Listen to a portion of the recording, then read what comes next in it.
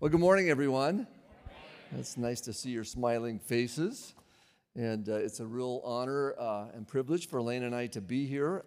I think you probably all know that I have mad respect for your pastors, for Bryant and Stacy. And I hope you know how lucky you are to have them. They're fantastic. And I'm going to just, I'm going to set my Bible. Will you be offended? No, here, I'll just set it right there. Thank you. Yeah. I have it memorized, so, it's not a problem. Well, I want to just talk for a minute about your church plant offering and kind of give a little background, if I can, for everyone. So Bryant and Stacy and Awaken Spokane are part of the Pacific Northwest Church Planting Movement, which is a movement that some friends and I started about 5 years ago now. And currently there are over 30 churches in our community that are all part of this. And all of those churches are doing what you are doing today. Not necessarily doing it today, but all of them every year take an annual church plant offering and then designate that money to help start new churches in our community. And so you're part of, I love what you said about the kingdom of God, that it's always bigger than just our church, isn't it? And it needs to be that. We need to keep that in focus. And so you're a part of something bigger that's happening. It's bigger than just Life Center and our family of churches. We started planting churches out of Life Center in 1997. And currently we have 10 daughter churches, 8 granddaughter churches, 1 great-granddaughter church, and then 2 churches that we sponsored, which means that the story behind those are, these were pastors in our community that got canned. And they ended up at Life Center, and got healed up, and then we sent them off. But we say we sponsored them because these were seasoned veteran pastors that really we didn't do a whole lot. We just supported them, turned them loose, and they did the thing. But anyway, so we've got 20 churches out there now here in Spokane, which is really a wonderful thing. But again, it's bigger than just what we've done. I mean, there's 30 churches across our community that are part of this movement that are helping to start new churches. So thank you for being part of that. And Brian asked me if I'd kind of speak to that, to this whole idea of the mission. And our mission really is about making disciples and developing leaders and planting more churches to reach more people for Jesus. Isn't that it? It's all about that. And so if you got an outline when you came in, did you get that? Yeah. And I'd like to give an outline for these 2 reasons. Number one, people learn in different ways. Some people are auditory learners. They learn by listening. Some are visual. They learn by looking at it and seeing it. And some are a little more kinetic, touch. And so the outline kind of helps a little bit with all 3 of those, right? You get to hear it, you get to see it, you get to write it out, and take some notes, so it's helpful there. Then the other thing the outline is good for is that it gives people hope, because they look at it and go, there's an end to this. He's not going to talk all day. So... And it's a roadmap. You'll kind of be able to see where we are and, when we're coming in for a landing. All right, so on your outline up at the top, you'll see the big idea is our mission is to help people find and follow Jesus. That's what we want to talk about today. And we're making disciples, we're developing leaders, we're planting churches. So why is this our mission? The answer is it's what Jesus told us to do. And there's a famous passage in Matthew 28, 18 to 20. It's called the Great Commission. And here's how it goes. We'll put it up on the screen here. All authority, this is the words of Jesus, all authority in heaven and on earth has been given to me. Therefore, go and make disciples of all nations, baptizing them in the name of the Father and of the Son and of the Holy Spirit, and teaching them to obey everything I've commanded you, and surely I'm with you always to the very end of the age.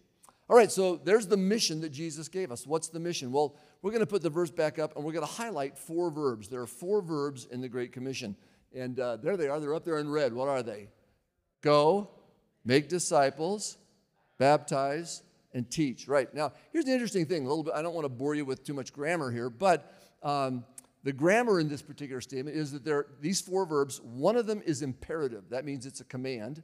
And 3 of them are participles, which means they're verbal adjectives, right? They're verbs that are modifying or helping to explain the main verb, the command. So when you look at those 4, which one's the command? Yeah, everyone says go because it's first, but that's not the command. Make disciples. That's the command. So the Great Commission is make disciples. And then usually in English, participles are translated with an ing. You'll see that some of them are here, teaching, baptizing, and really, to be consistent, the go should be too, going. So in all your going, wherever you go, make disciples, baptizing them and teaching them. Does that make sense? So our big deal, it's all about making disciples. So what does it mean to make disciples? And on your outline there, if you want to flip it over, I'm going to have you do a little artwork. I want you to just draw a straight line right across the top of your page there. Just draw a straight line. And at one end of it, I want you to put your name. Now, we're going to put an example on the screen here. And I'm going to use my name, Joe. And if you don't like your name, feel free to write Joe down. That's okay. But probably best if you write your name down. And at the other end of this line, you're going to write God. And so here's what making disciples is. It's all about helping people who are far from God meet Jesus. That's why the cross is there in the middle. And we might call that being born again or getting saved or becoming a Christian, whatever you call it. But you meet Jesus, and then from that point on, you grow and get closer and closer to God. All right? So kind of a simple. Now, here's the thing. We realize that the journey to God for most of us is not a straight line. Isn't that true? There's usually, there's a lot of 2 steps forward, 1 step back, some side tours we make, we're easily distracted. So generally it's not a straight line, but for the sake of simplicity today, we're just going to do a straight line. We start far from God. We want to end up over here, close to God, fully devoted to Christ. Now, typically, what we call the process, there it is up there, from where you start far from God to where you meet Jesus, that process is called what? Evangelism, right? And then from when we meet Jesus till we become a fully devoted disciple, become more like Jesus, that is called discipleship, right? We also sometimes like to use the language of find and follow. So we'll call that first half, the evangelism side, find, and we'll call the second side, discipleship, as follow. So we help people find and follow Jesus. We help people meet him and then follow him and grow into Christ-likeness. So that's what we're doing. We're helping people find Jesus, helping people follow Jesus. And the whole process from start to finish is the process of making disciples. When Jesus gave the Great Commission and he said, go and make disciples, he wasn't just thinking about taking someone like Bryant, who already loves Jesus and help him love Jesus more. When we use the word discipleship nowadays, that's generally what we mean, right? You take a convinced person and help them become a better Christian. But really, making disciples covers the whole thing. It's starting with someone far from God and helping them meet Jesus and then grow in their faith and become more like Christ. So why do we do this? Why do we try to persuade people to believe in Jesus and follow him? Why don't we just live and let live? Right? Why not just let people go to hell? Because isn't that what's at stake?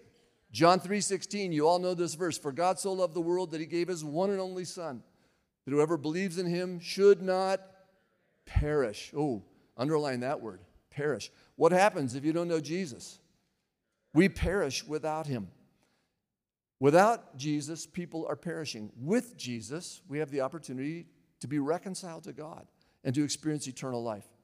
Let me just ask you a question. If you were walking by in your neighborhood and you saw a house on fire and a family sitting down to dinner completely oblivious to the fact that flames were coming out of their roof, what would you do? Wow. I expected a little bigger response than that. Yeah. I mean, you would go to the front door and start pounding on it, wouldn't you? And ringing the doorbell and screaming, there's a fire, get out. Yeah. You wouldn't be worried about offending them, and you wouldn't even think, you wouldn't do it because you're better than them. It has nothing to do with that. It's all about saving their lives, right? It's just that simple. Or the same thing, you hear a friend has a potentially fatal illness, and you know of a cure. What are you going to do? You're going to tell them, right? Why? Because you love them and you don't want them to die. Again, you're not doing it out of any sense of superiority. Oh, I'm a better person than you. That's why I'm telling you this. It has nothing to do with that. It's an act of love. And this is why we try to persuade people to follow Jesus. Because, friends, here's the good news. There's a cure for our brokenness. There's hope for our helplessness, right? And we don't share the good news out of any sense of superiority. We share it out of a sense of love and wonder. Someone put it this way. Evangelism is one beggar telling another beggar where to find bread. Isn't that good? We're all beggars. We're all broken. We're all in need. If people were starving and you knew where to get bread, you'd tell them. And that's why we tell other people about Jesus, because God has done something wonderful to heal our brokenness and to give us eternal life. So I like to define the good news this way. Ready? You are more broken than you ever imagined, and you're more loved than you ever dreamed. Because it's both those things, isn't it? Each of us are fundamentally flawed and broken, and yet deeply loved by God. So that's why we try to persuade people to find and follow Jesus. How do we do it? And this is a little thing I want to share because I like to make things real practical. And so I'm going to just tell you a little story here. When I first came to Life Center, which is now 45 years ago, at about year, I don't know, it was year 4 or 5, somewhere in there. So this is the early 80s. How many of you were alive in the early 80s? Okay, thank you. All the high mileage units, God bless you. I decided I have this passion to help people find and follow Jesus, and I wanted to equip our church to do it. And so I did a 12-week series on personal evangelism, how to share your faith with other people. And I bought notebooks. I gave everybody a notebook and 12 dividers week by week, and I gave them every week this whole, all this stuff, apologetics and, how to give your testimony, and just on and on and on. 12 weeks worth of stuff. And at the end of the 12 weeks, each of them had an inch-thick notebook full of stuff on how to share their faith. And you know what I discovered? I hadn't equipped them. I'd paralyzed them. Can you see why? Yeah, because they looked at all that and said, holy smokes, I have to know all that to be able to share my faith with someone? Well, good for you, Pastor Joe. You go do it. You got this down. But the rest of us, they just checked out. And it was pretty discouraging for me. And a couple years later, I was reading my Bible. And don't you love it when you find something in the Bible? You go, oh, this is pretty good. I found this really simple way to teach people how to share their faith. And I found it in John chapter 1. We'll put it up on the screen here. John 1, verse 40. Andrew, Simon Peter's brother, was one of the two who heard what John the Baptist had said, and who had followed Jesus. The first thing Andrew did was find his brother Simon and tell him, we found the Messiah, that is the Christ, and he brought him to Jesus. All right, look at the verbs up there. I think look at that. We've got them highlighted. What are they? Find, tell, and brought, or in the present tense, bring, right? Find, tell, and bring. Andrew found his brother. He told him about Jesus, and then he brought him to Christ. And a little bit later in this same chapter, Philip, when he meets Jesus, first thing Philip does is he finds his friend Nathanael. And he tells him, we found the Messiah. Who is it? It's Jesus of Nazareth. Nazareth. Can anything good come out of Nazareth? Well, come and see, Philip said. And he brought him to Jesus. A little bit later, John chapter 4, Jesus is having a conversation with a woman at a well. Remember that? And it changed her life, and she ran back to her village. First thing she does is she runs back to her village. She finds her neighbors and said, come see a man who told me everything I've ever done. Could this be the Messiah? And this is a lady who had done a lot, right? And so the people go, well, that's it. So out they come, and they believe in Jesus. Each one of those stories had the same 3 verbs. They went and found somebody they loved, a brother, a friend, a neighbor. They told them what they knew, what they'd experienced, and then they brought them to meet Jesus. Find, tell, bring. By the way, it's also in Mark chapter 5. This is the story where Jesus had freed a man from a legion of demons. And the man, this newly freed man, asked Jesus, can I go with you? And Jesus says, no, go home to your family and tell them what the Lord has done for you. And so the man did. He went back to his family. Now, the area he lived in was called Decapolis. That was a Gentile region on the eastern shores of the Sea of Galilee. And so he goes around and he starts telling. Well, Jesus didn't come back for another year to that side of the lake. But when he did, there were thousands of people waiting to meet him. Why? Because that man went home and did find, tell, bring. He found people he loved. He told them what he knew.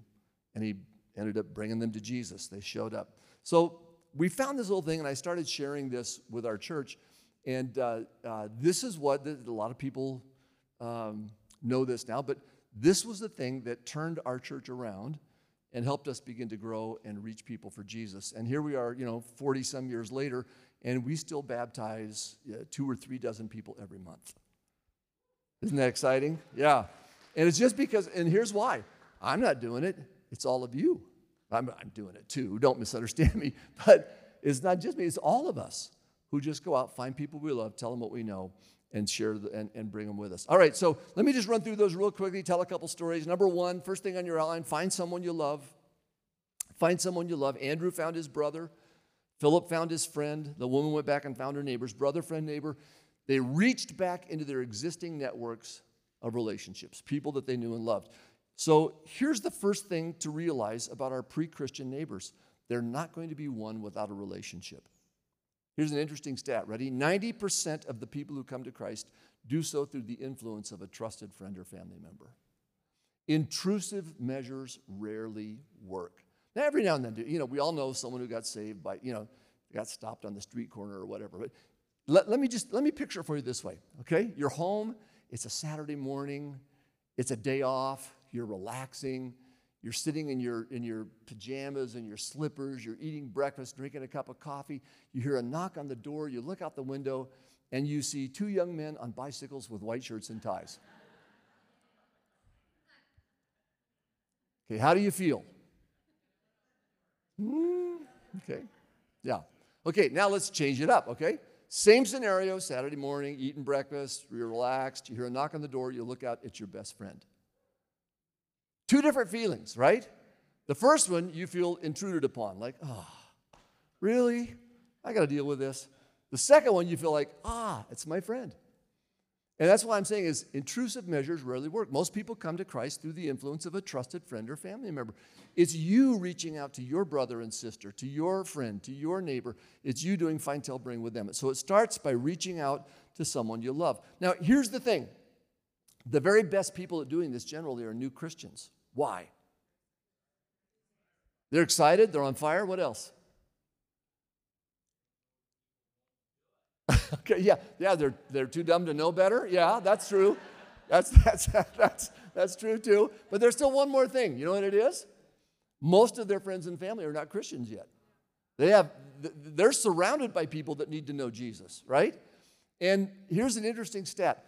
When you become a Christian and you jump in with both feet, generally after 2 years, you have very few non-Christian people in your closest circle.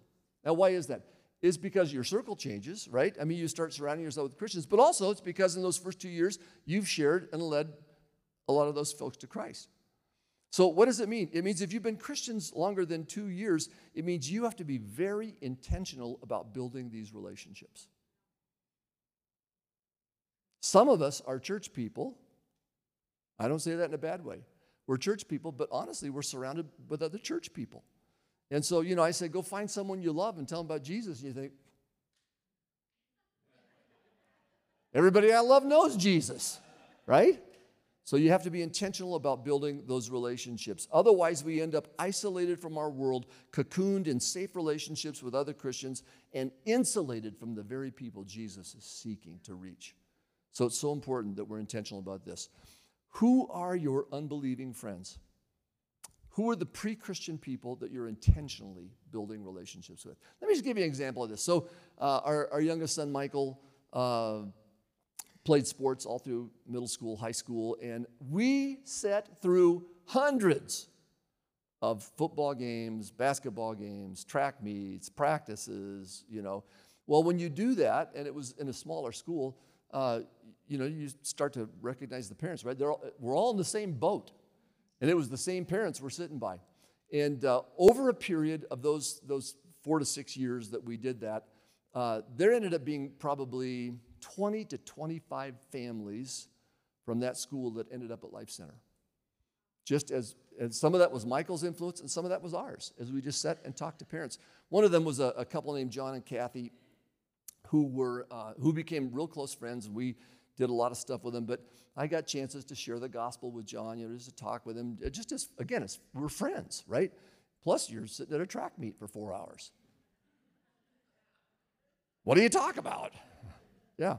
So anyway, eventually one time he said, well, hey, could I come to your church? I said, please, we'd love for you to come. I didn't even have to invite him. He invited himself. He came, and this was one of these times where they came then for, 2 or 3 or 4 months. And then one Sunday, we did a thing, we called it Amnesty Sunday. And we had a baptismal up front and huge stacks of towels. And we said, listen, this is Amnesty Sunday. If you've never been baptized, you don't even have to sign up. Just come on, walk up here. You're going to go home. It's summer. It's hot out. You'll be fine. You'll survive. And, we just started baptizing people. And that, by the way, on that particular Sunday, we baptized 276 people. And we said, all excuses are forgiven. It's Amnesty Sunday. But I'm sitting in the front row, and I feel a tap on my shoulder. And I turn around, and it's my friend John saying, Joe, would you baptize me? And to this day, that is one of my favorite moments in ministry, when this guy that I just built a friendship with, sitting watching high school sports, and he comes to me and says, I believe, would you baptize me? And to this day, John and Kathy are walking with Jesus, part of a small group, growing in Christ, and doing really, really well. By the way, in fact, he sent me an email not long after that. He says, Joe, I can't tell you how special it made me feel to know that I had been on your love list, that you'd been praying for me for over a year. I only hope that as I grow in Christ, that one day I may lead some of my friends to Christ, just as you and Lena, Michael, Kathy, and Andrew have led me. Thank you again for all you've done, John. Hang out with pre-Christian people, right? Who are the pre-Christian friends that you're praying for? Luis Palau said this, I love this. He says, the church is like manure.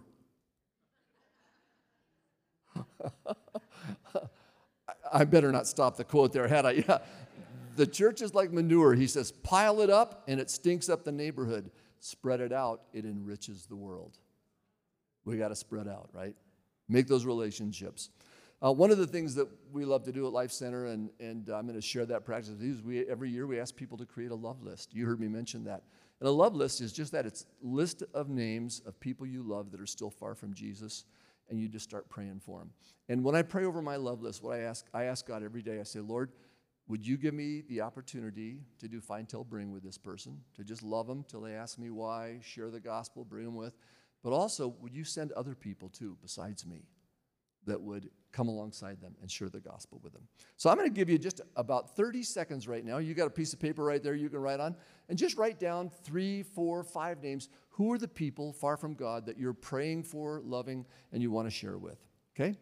Go ahead and write them down.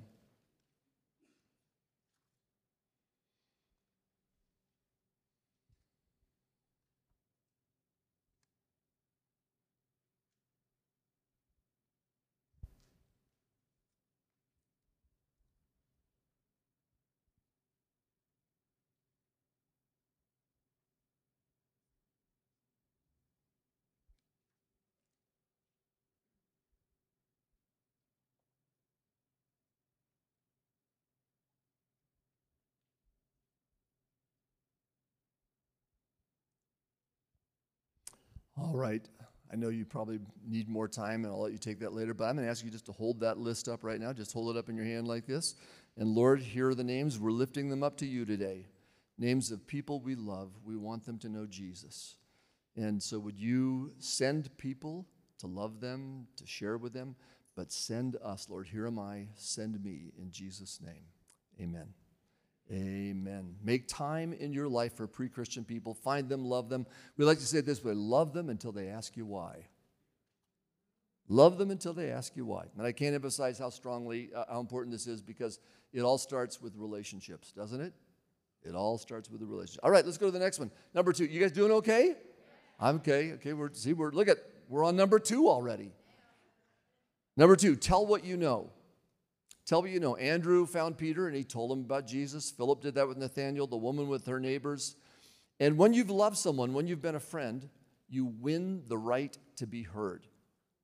You win the right to be heard. People will listen to you because you're a friend. So then you can tell them the good news. Now, the word gospel means literally what?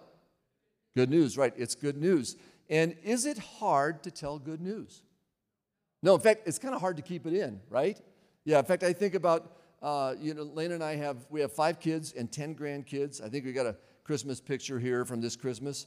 And it's really fun. We all get together. There are 20 of us. It's loud. It's crazy. And after 4 hours, when they go home, praise the Lord. Anyway, you all understand, don't you?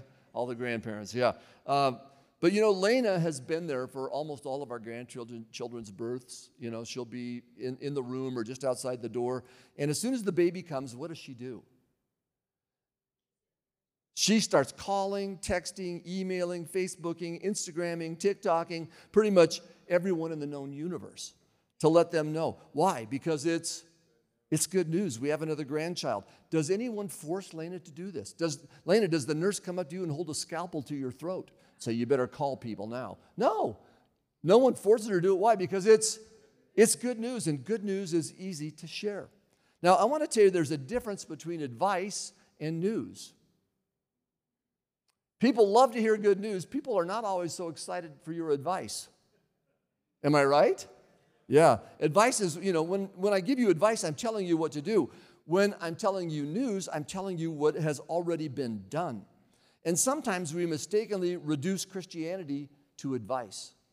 We think we need to tell people what to do, when in fact, we need to tell people what's been done, the good news. And here's the difference between that. A few years ago, I was in Kenya. Go there every few years, do some mission work we do there. And I was with Caleb Fisher, and Caleb he's a young guy, and he's a boxer. And we were talking with a group of boys in Kenya. We got a picture of them here, and they're all in a boxing pose, and Caleb's right there in the middle of them. And but with this group of boys, we were talking, and one of their teachers made a comment about religion. And so I asked the boys, I said, hey boys, can anyone here tell me the difference between religion and what it means to be a Christian? Because they're two different things. And they kind of scratched their head, and I said, well, okay, here's how I would describe it. Religion is spelled D-O, do. Religion is about what you do to get to God, about what you do for God. And that's why if we talk about religion, we're giving people advice. We're telling them what to do. But Christianity, the good news, the gospel, puts the emphasis not on what we do, but on what God has done for us in Christ. And so we spell the gospel D-O-N-E, done. It's not advice on what we're to do. It's the good news that tell us what God has done for us in Christ. And again, that good news is you are more broken than you ever imagined and more loved than you ever dreamed. Or put another way, you are deeply loved, fully forgiven, and completely accepted. God has reconciled you to himself. That's good news, isn't it? That's good news, and it's not hard to tell. That idea of being reconciled to God, have you ever had a broken relationship? All of us have. And then it gets healed, it gets reconciled. And this is what God did for us in Christ. And we get to tell people this good news. Friends, you're forgiven. Friends, the war is over. God's made peace with you. God has accepted you. God loves you. He wants you as his child. Let me tell you a little story that illustrates this in a really profound way. Shoichi Yokoi was a Japanese soldier stationed on Guam in World War II. And as the war drew to a close, he feared capture by American forces. He'd been brainwashed to think that the Americans would torture and kill him. So he ran into the jungle and hid in a cave. Later, he learned that the war was over, but guess how he learned? He learned it by reading one of the pamphlets that the American troops dropped over the island. Well, he thought it was what? He thought it was a trick, right? He thought it was propaganda. And so he remained in the cave. He stayed in the cave for 28 years. 28 years he lived on frogs, rats, roaches, and mangoes. 28 years of hiding every day in fear. And finally, on January 24th, 1972, after 28 years, some hunters discovered him and convinced him that the war, in fact, was over, that it was safe to come out, and that he could go home. And the picture you're looking at there is, one is of him as a young soldier. The other one is what he looked like 28 years later, when he finally learned that the war was over. Friends, this is the good news we get to tell people, that the war is over, that God's made peace, that he's not against you, he's for you. He wants to be your friend. It's the best news in the world, and it's not hard to tell. At some point in your friendship, as you're loving people, as you're praying for people, you'll get the chance to say something about Jesus. And so we always just say, tell them what you know. Tell them what God's done for you in Christ. We also like to put it this way. We say, tell your story. Tell your story. I love John chapter 9. That's the story of the blind man that Jesus healed, and the Pharisees brought him in and they quizzed him. They asked him all these tough theological questions. Do you think he's a prophet? What about this? What about this? And he couldn't answer all the theological questions. He says, I don't know the answer to all that stuff. There's one thing I do know. Once I was blind, and now I see. Tell people what you know. What do you know? You know your story. You know what God's done for you. That's good news. Tell your story. And one of my favorite ways to engage people and to open that conversation is to simply ask them to tell their story, right? Tell me your story. And, you sit, you listen, you ask questions. And not every time, but many times, people will say, well, tell me your story. And as soon as they ask that, that's my opening, because my story is a Jesus story, is it not? How he's changed my life. So find someone you love. Tell them what you know. Here's the last thing. Are you ready? We're coming in for a landing. Landing gear's out. Number 3, bring them with you. Bring them with you. So Andrew found Peter, told him about Jesus, and he brought him to Jesus. Philip brought Nathanael to Jesus. The woman brought her neighbors to Jesus. But you're thinking, how do I do that? Because Jesus is, Bryant's here. He's close to Jesus. But, how do I do that if Jesus isn't here? And the answer is you bring them to church or to your youth group. And why is that? Because the Bible says the church, large or small, meaning a big group like this, or even a small group, like a life group, is the body of Christ. Think about that. That means that the church is the physical representative of Christ on earth. Jesus put it this way. He said, whenever 2 or 3 will gather in my name, I am what? I'm there. I'm there. So when we bring people to church, whether it's this meeting or even a small meeting, as small as what? 2 or 3. Yeah. It's you and another Christian friend getting together for coffee and inviting that pre-Christian friend to come with you. It's that simple. And just talking about it together. But whenever we do that, whenever we bring someone into this kind of a setting or a small group setting with other Christians, we are bringing them into the presence of Jesus, because that's what Jesus said. We're exposing them to Jesus. So why bring them to church? I like to say it this way. Christianity is what kind of a sport? It's a team sport. We do it best together. No one can follow Jesus alone. Think about this. When Jesus called people to follow, he said, hey, Kevin, come follow me. Hey, Gary and Colleen, come follow me. And they said yes and started following. That automatically meant that they were part of a group. Isn't that true? When Jesus said to Peter, Peter, come follow me, Peter couldn't say, hey, Lord, if it's just you and me, I'm cool with that. Just got to get rid of all these other losers. You ever felt that way? We don't get that choice. When we say yes to Jesus, we say yes to his family. When we say yes to Jesus, we say yes to being part of his team. I like to liken it, it's like football. I played football growing up, and here's what I discovered. You can't play football by yourself, right? I was a quarterback in high school, so I'd go out every summer. I hung a tire from a rope on a tree in my yard, and I'd run all over my yard and fire footballs through the tire, right? Was that playing football? No, that was throwing footballs through a tire. That's what that was, yeah. And it was getting me ready for football, but football can only be played with a team. Same thing with basketball. Same thing with baseball, right? And the same thing with being a Christian. Being a Christian is a team sport. We can only do it together with other people. And that's why we need each other. If you lead someone to Christ and don't connect them to other Christians, it's like giving birth to a baby and then abandoning it by the roadside. What does a baby need more than anything? A family. Yeah. A baby without a family will not survive. It must have a family. We're, as Christians, we know that once we say yes to Jesus, we're saying yes to his family. We need to be connected with others in order to explore the faith and grow and become all that God wants us to be. So bring your friend to this. Invite your friend to church. What if they won't come to church? What if they say, I'm not going to church? Bring them to your youth group. Or youth group. Yeah, you can do your life group. Maybe your life group is a youth group. I don't know. By the way, so one of the things I started at Life Center is called North of 55. How many of you are north of 55? Could I see your hands? Okay, a bunch of it, yeah. So I started this thing. I did it because when I passed the baton to Michael, we went from a 72-year-old lead pastor to a 33-year-old lead pastor. I thought, who's most in jeopardy? It's the old people, right? So I said, I'll get the old people together and just love them. So we started North of 55. You know what the kids call it? Youth group for old people. Yes. It is. We have fun. All right. So, so bring them to your youth group, whether it's for old or young. Yeah.